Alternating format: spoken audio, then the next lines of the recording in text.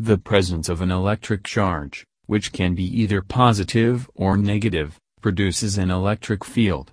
The movement of electric charges is an electric current and produces a magnetic field.